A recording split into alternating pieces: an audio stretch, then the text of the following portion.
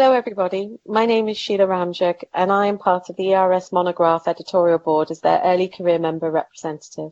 I'm currently a pulmonologist working in the Manchester region in the UK. Following the success of the previous Monograph podcast, we are recording a fourth relating to the ERS Monograph entitled Occupational and Environmental Lung Disease.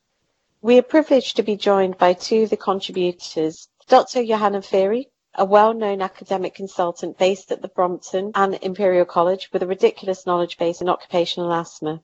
Dr. Feary, with the NIHR, has conducted research in laboratory animal allergy and is currently undertaking research into the etiology of hypersensitivity pneumonitis, and I definitely look forward to the results of those. And Professor Mohammed Jibe, the head of occupational medicine at the University of Cape Town, who essentially is a rock star in the field of occupational allergy and asthma, and whose work includes allergy and fish processing workers. And also many of you will remember that Professor Jibe was an integral part of obtaining a huge settlement for those gold miners affected by silicosis in South Africa. So welcome and thank you again for joining us. Thank you. The first question I'd like to ask is, what prompted this monograph on occupational and environmental lung disease? Thank you, Sheila. So the monographs are a compact guide to an area of respiratory medicine.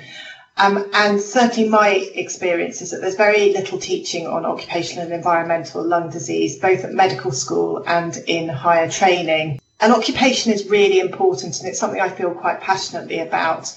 And I think it can be relevant in most fields and subspecialties within respiratory medicine. All respiratory physicians should be aware of the spectrum of diseases that can be caused by exposures in the workplace. And so we were approached to see if we could write this monograph, and hope that it provides a good foundation to build on existing knowledge, and also that's a really enjoyable and informative read.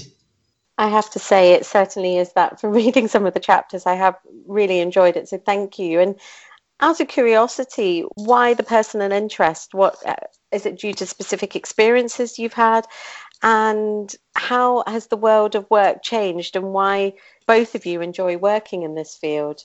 I think one of the important aspects is that the lungs are a fascinating organ of the body and actually in very close contact to the airborne environment. And in our kind of setting, where a large number of mine workers have been exposed to injurious dusts causing silicosis, asbestosis, TB, and the lot, this obviously drives home a very important aspect of medicine, which is to do with the occupational and environmental contaminants of work and the world of work.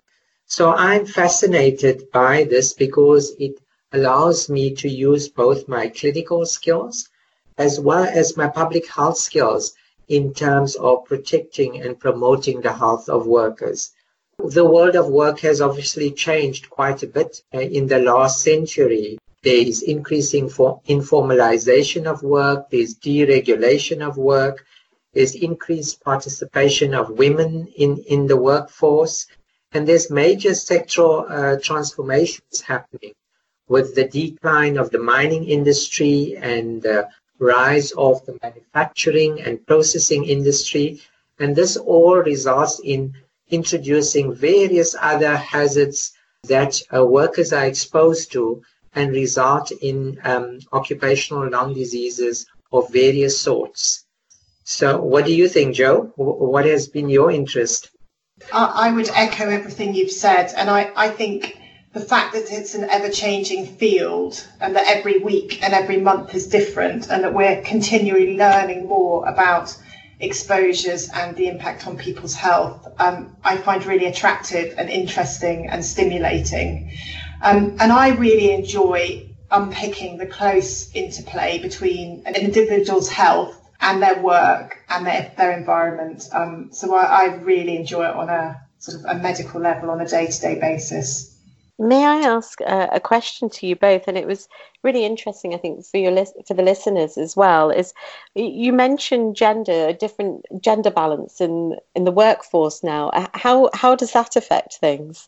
I think the issue is that most work historically has been designed with men in mind. So with regard to the protective measures that are in place, the personal protective equipment, the work arrangements, these are all designed with men in mind. And with the increasing change in the world of work, these become major areas where one needs to review and refocus, the working arrangements. And the other important aspect relates to the gender distribution of work, where one would find that women are employed predominantly in certain kind of industries and men in perhaps the more physically intensive industries. But increasingly, women are also occupying and playing a big role in these industries, including the dusty industries with very little protection. And so, again, this becomes an important area where one needs to work towards improving the work environment such that it's healthy and safe for both men and women to work in.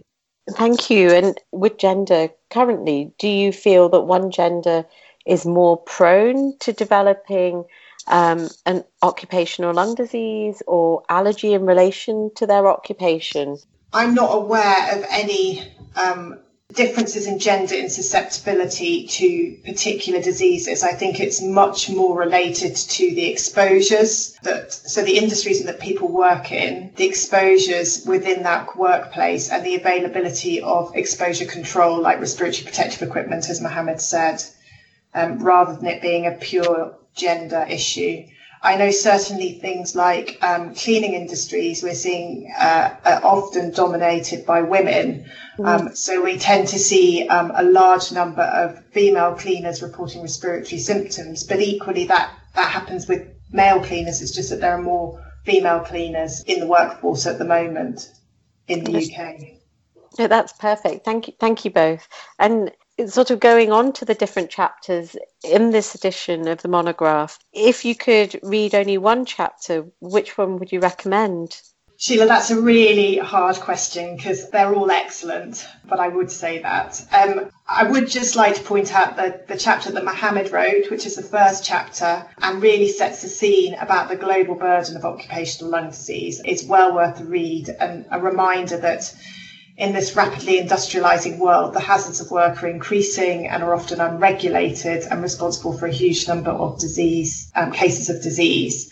But there are also chapters on silicosis and silica-related lung disorders and coal mine dust disease, which are conditions that we thought had gone away, but are now causing more and more of a problem in certain countries. And there are two excellent chapters on the environment, so one on indoor air and one on outdoor air. The chapter on indoor air provides an approach to tackling the tricky topic of indoor air exposures that we are seeing, particularly in certain populations.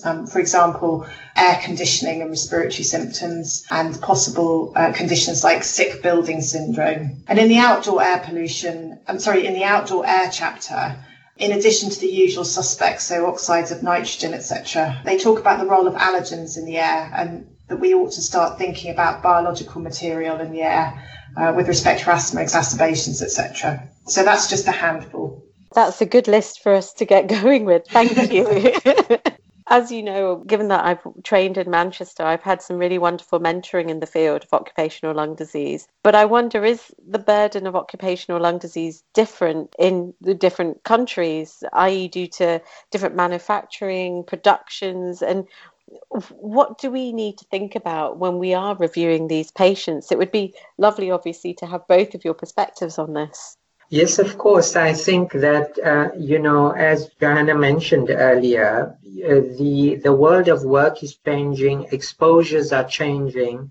There are certain exposures that appeared to come and go, and there are others that are new. And so the burden of occupational lung disease varies geographically across the world.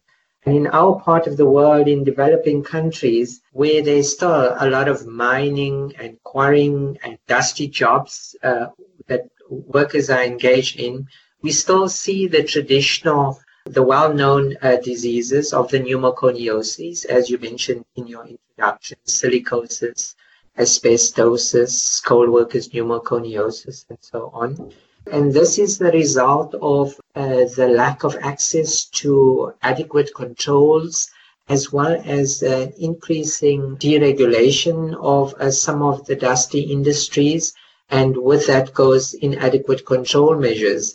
And then perhaps up north, one would find that there's a much higher incidence of lung cancer, as well as in occupational asthma and other forms of work-related asthma. This kind of typifies the fact that these production processes vary across the world. Other very important entity that we speak about is chronic obstructive pulmonary disease, which is prevalent in both high-income countries as well as low-middle-income countries. And it's interesting to note that in low-middle-income countries, indoor biomass fuel is responsible for a lot of the COPD that is experienced despite the decline in smoking over time. Joanna, how would you approach this? Yeah, thanks, Mohammed. I would entirely agree. It depends on your local industry, and there will be variability within a country over time depending on the work being done. And I would just add that it's not always the case that richer countries are better at control measures, and that is certainly not the case. But I think when you're seeing a patient in clinic, rather than having a long list of questions to ask patients about, I think it's really important to start with the basics. And I think that doctors are notoriously bad at asking questions about people's jobs and at really finding out what they do. So they might know that they're a baker, but they may not know what they're exposed to or what kind of environment they work in. Or they may know that they work as an engineer, but they might not ask about exposure to things like metalworking fluids. And they may not have that understanding that metalworking fluids are an important cause of hypersensitivity pneumonitis. So I think it's about asking about what people do for a job and having an understanding of what jobs are associated with which occupational lung diseases. So I hope that's helpful.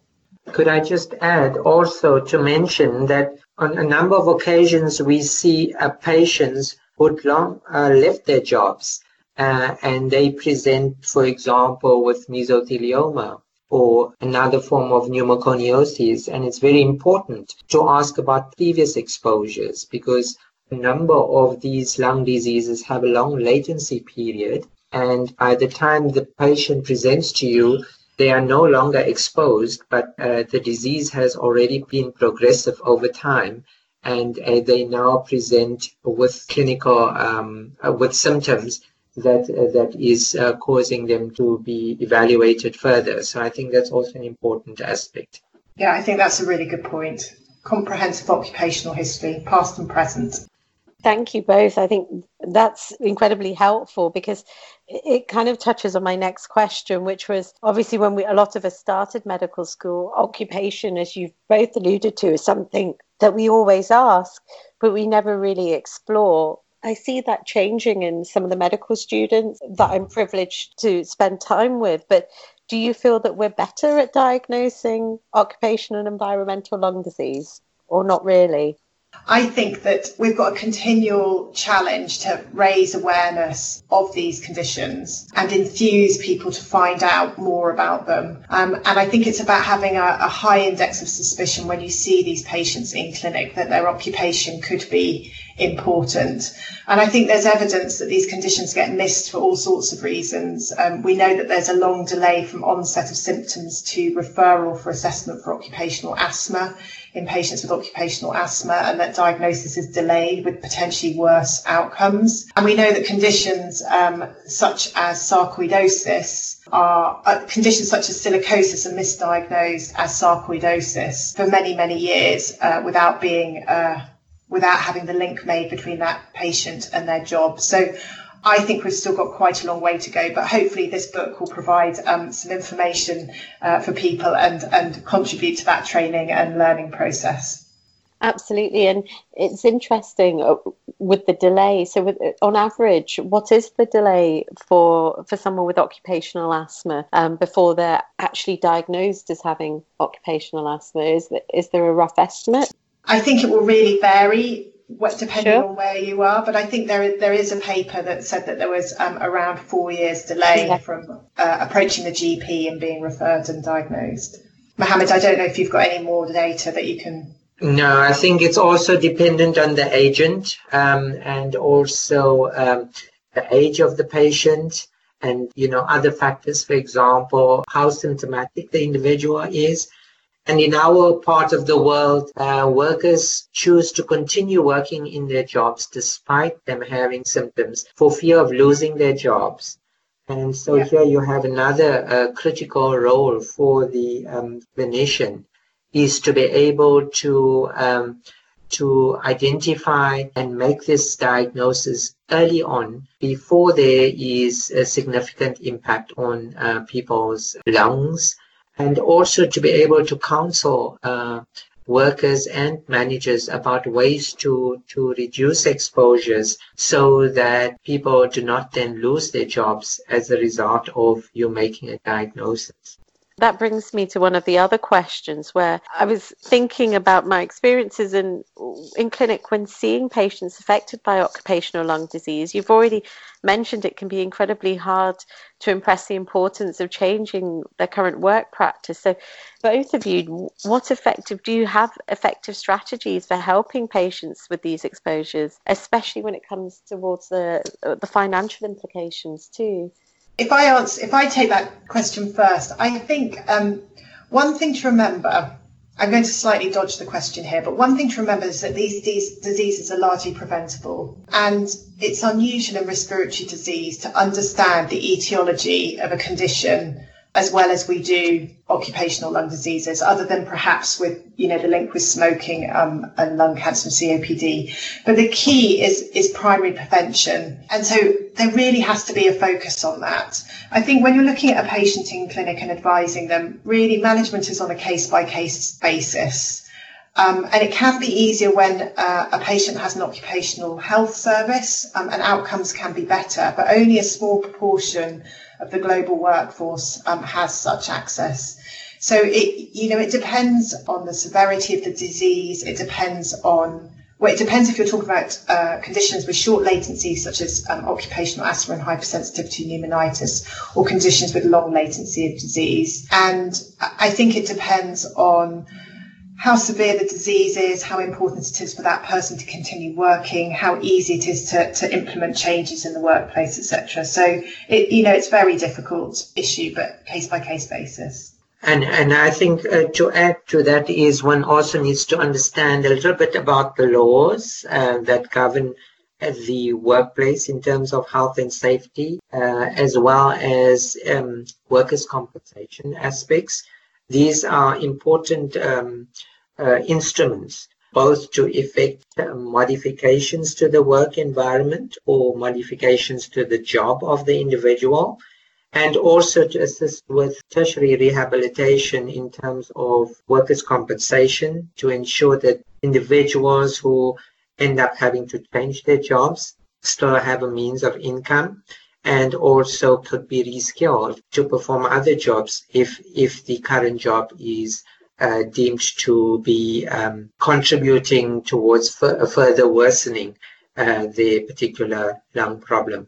So I think there's a repertoire of instruments one could use, and the most important thing is to have these at your hand, and then also to mention in recent times, there are also other technologies available, for example, databases and algorithms that can also assist in helping to manage workers when you encounter these patients in your clinic.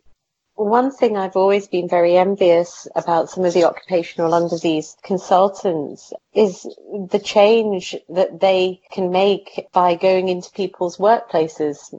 Have both of you, obviously with your long careers, have you had opportunities? Are there certain situations that you remember very well where you've been able to make a positive change for workers?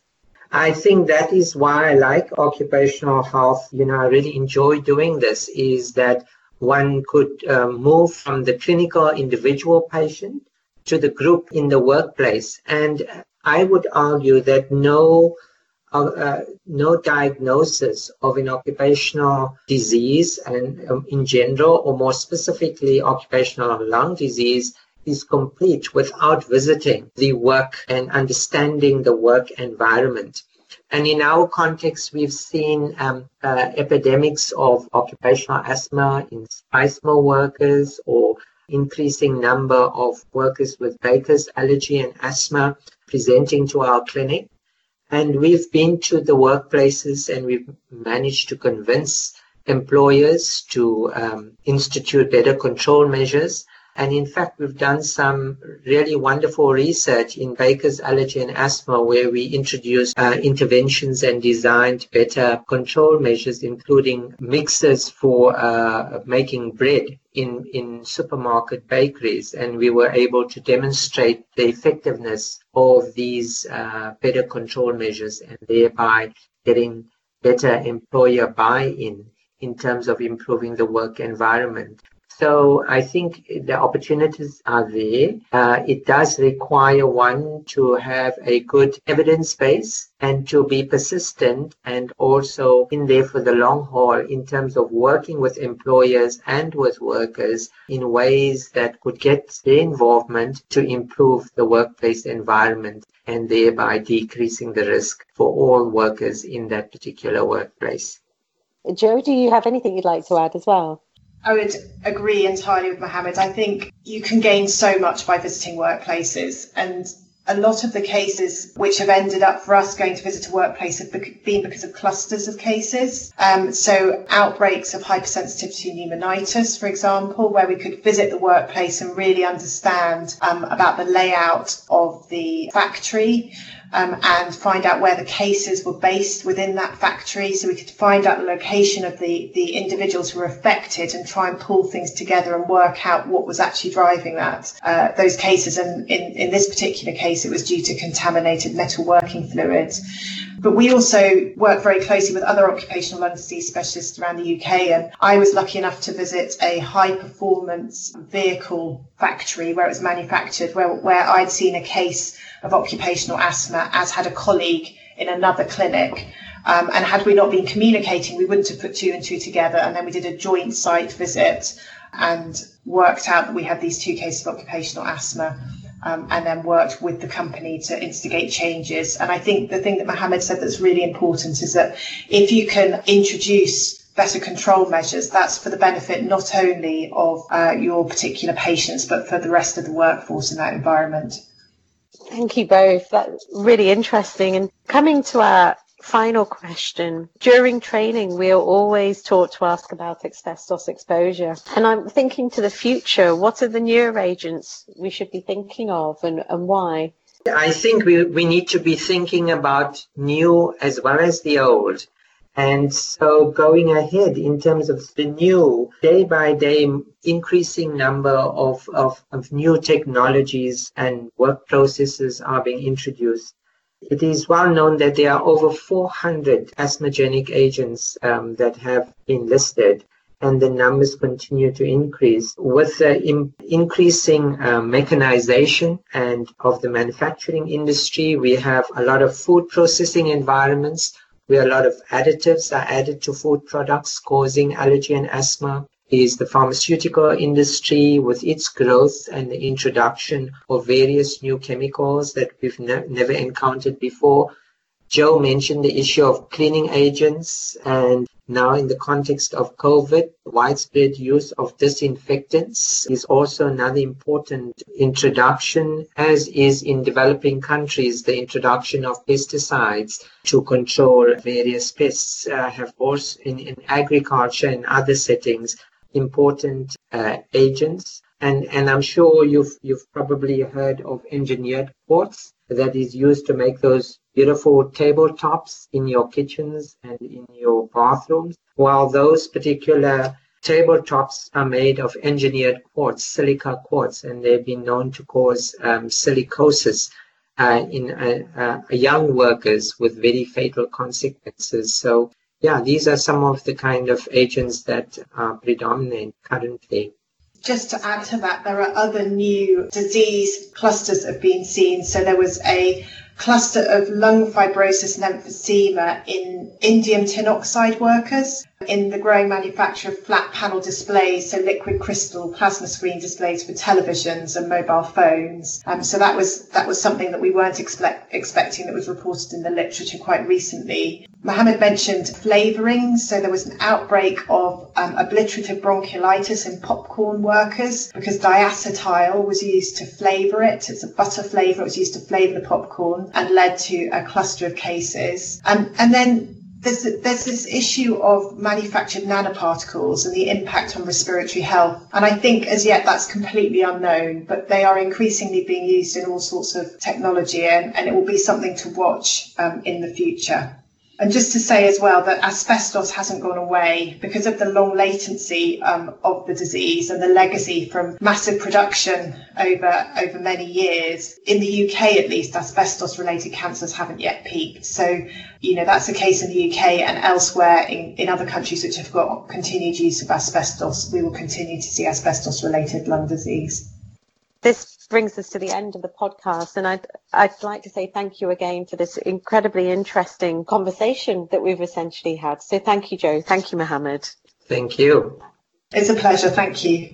Obviously, this has given us much to think about. Thank you again for providing us with such an informative monograph. This is Sheila Ramjuk interviewing Johanna Feary and Mohammed Jibe on the ERS monograph on occupational and environmental lung disease.